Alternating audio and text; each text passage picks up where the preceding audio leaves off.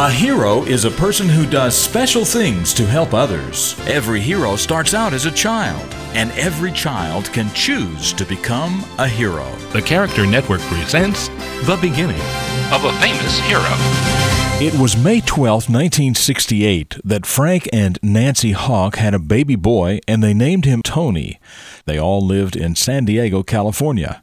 With warm temperatures and plenty of sunshine, playing outside was just the thing to do. When Tony was 9 years old, his brother Steve gave him an old used skateboard. The first time Tony stepped onto the skateboard, he yelled back at his brother, "How do I turn?"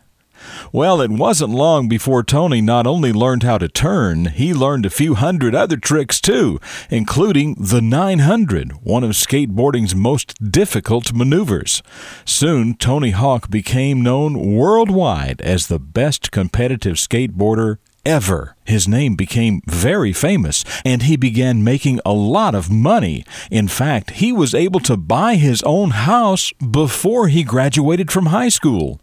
Today, amusement park rides are named after him, along with video games, skateboards, clothing, and much more. But through all that, Tony Hawk wanted to find ways to help others. So in 2002, he created the Tony Hawk Foundation, which has now given more than $32 million to low-income communities so they can build skate parks and provide recreational programs for young people.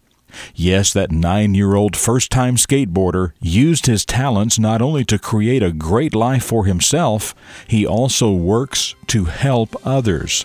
His extreme skateboarding talent makes Tony Hawk really cool. His working hard to help others makes Tony Hawk a hero. I'm Jim Lord. That's what I know about the beginning of this hero, and I know that you can become a hero too.